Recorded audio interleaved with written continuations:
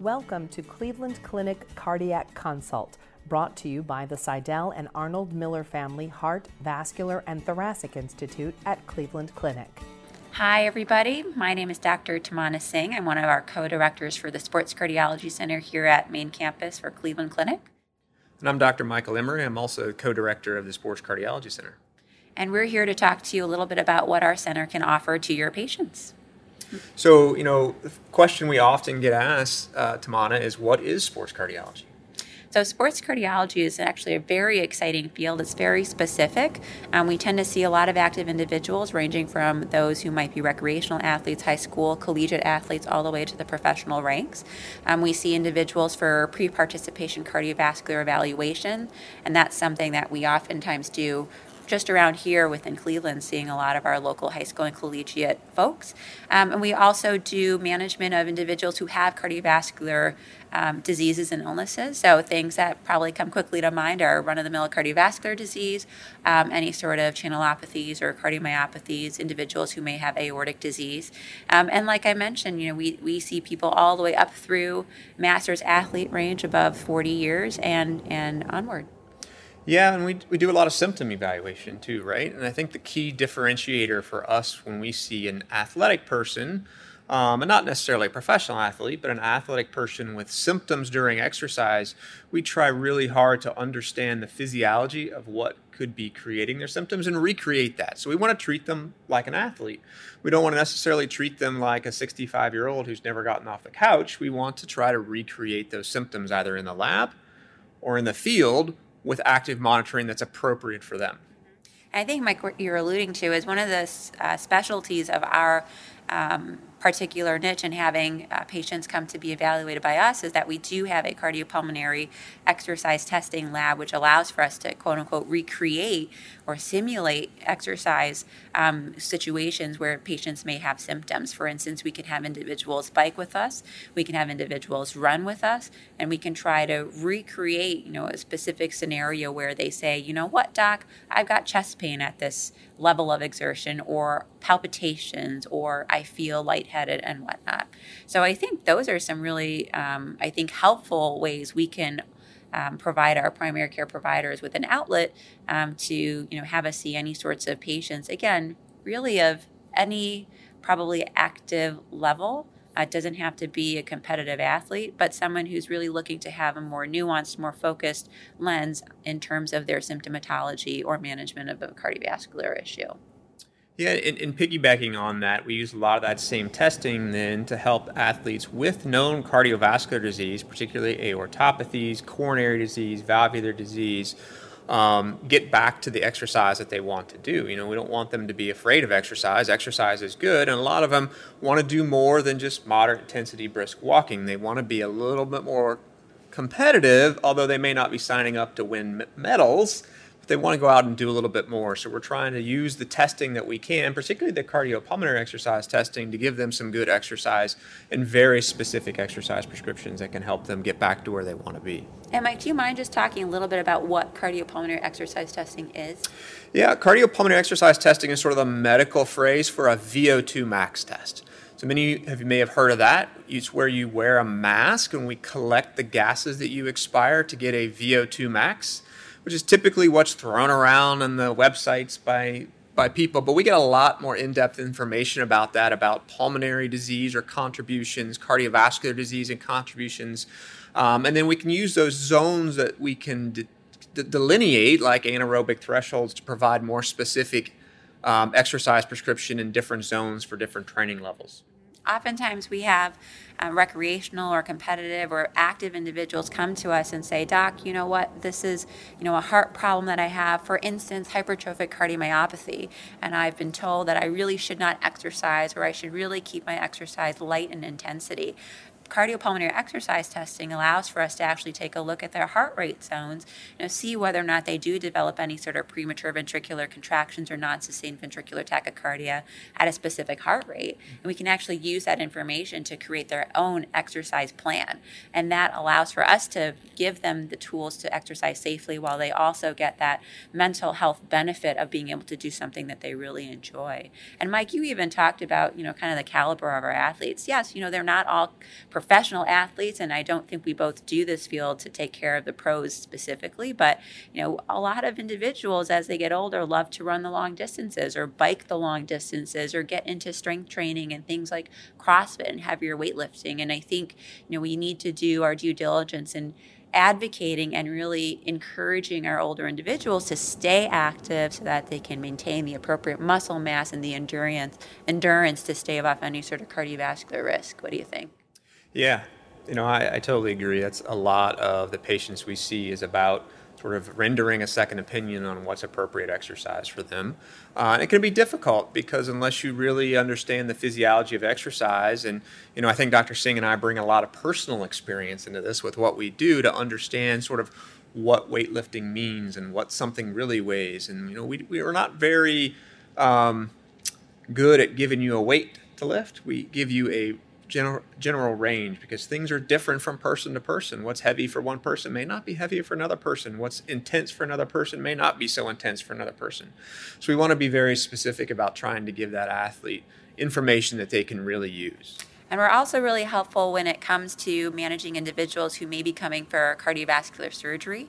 We see a lot of individuals who may have valvular disease despite their activity level, who may have issues like I've mentioned with cardiomyopathies that need to be surgically managed, or perhaps even cardiovascular disease coming in for bypass surgery, or aortic disease coming in for aortic repair. And we're here to provide the tools with respect to how they can return to exercise after their surgery. And I think that's probably one of the biggest highlights and gratifying experiences for me, being able to tell our athlete patients, you don't have to put your running shoes up, or you don't have to rack up your weights anymore. There are ways to, again, be able to kind of recreate what you were able to do preoperatively safely in a postoperative setting. So I want to turn the page a little bit and talk about the other big part of what we see, and that's what we call exercise-induced cardiac remodeling, or the athlete's heart. So Dr. Singh, why don't you tell us a little bit about your perspective on the athlete's heart and how we as sports cardiologists can help in that avenue? Sure. So we have a lot of evidence to date now that shows that specific forms of exercise, whether it be endurance sports, so things like long distance running or long distance cycling or rowing and skiing, as well as activities like heavier strength work, strength training, and heavier weightlifting, again, recognizing that there's a lot of overlap among sports. These types of exercises do cause appropriate physiologic changes to the heart muscle. So you may have heard of terms like athlete's heart or four-chamber enlargement, consistent with athlete's heart. So oftentimes we can recognize these physiologically appropriate changes in the heart muscle, and we're able to provide a recommendation that essentially supports that this is not an abnormality. We see a lot of individuals coming in sometimes for second and third opinions saying, I was told that my heart is abnormal, but we at least have the expertise to say that these appropriate physiological changes in how the heart looks, how it's working, how thick it is, how large it is, that it's appropriate for that patient's amount, level, intensity, and type of activity. Yeah, and I think one of the things I often talk about patients is that, and other providers, is that an athlete's heart is not a diagnosis. It's normal. It's a normal physiological finding that we would expect. Now, in some regards, though, if you take what we see on an imaging study in isolation without the perspective of what may have got them there, it can look in isolation like a dilated cardiomyopathy or hypertrophic cardiomyopathy. But then you have to put it into context of that athlete. What's their physiological state? What would we expect from their sport to differentiate what is exercise-induced cardiac remodeling, which I think often is a better term than athlete's heart, from a pathological substrate. But it can take some nuance to figure out. And we certainly don't want to label someone with a normal cardiac remodeled heart from being a good athlete as having a disease. And we don't want to miss someone that has a disease and call it, this is just an athlete's heart, and then they putting themselves at risk potentially. How often would you say you've seen patients come to see you who say, I was told that I can't play my sport anymore because my heart is abnormal, but it's actually not? More than we like. Exactly. Exactly. And I think that's where having a sports cardiology center, dedicated individuals who practice this field, along with the support of many of our colleagues within kind of all of the cardiovascular and surgical specialties, really makes us, I think, really incredible tool here for a lot of our primary care providers, our sports medicine physicians, even our trainers and our coaches. I think it's really important to emphasize that we're here to support individuals who want to be active, who want to stay active in whatever capacity we can, and also emphasizing that we have that knowledge, that understanding of sport-related change, what is normal and what is abnormal. So if I were one of our wonderful primary care providers, what kinds of patients would I be able to send you, Mike, to the Sports Cardiology Center? So from primary care, I think a lot of it ends up being symptom-driven in an athletic patient, or screening driven when you have screened a young athlete in particular, and now the screening doesn't come back completely, quote, normal, and you don't know, is this remodeling? Is this something I should be worried about? That's from a primary care physician standpoint. I think that's a lot of predominantly what we see. But then, why don't you also then comment on why other cardiologists send us patients too?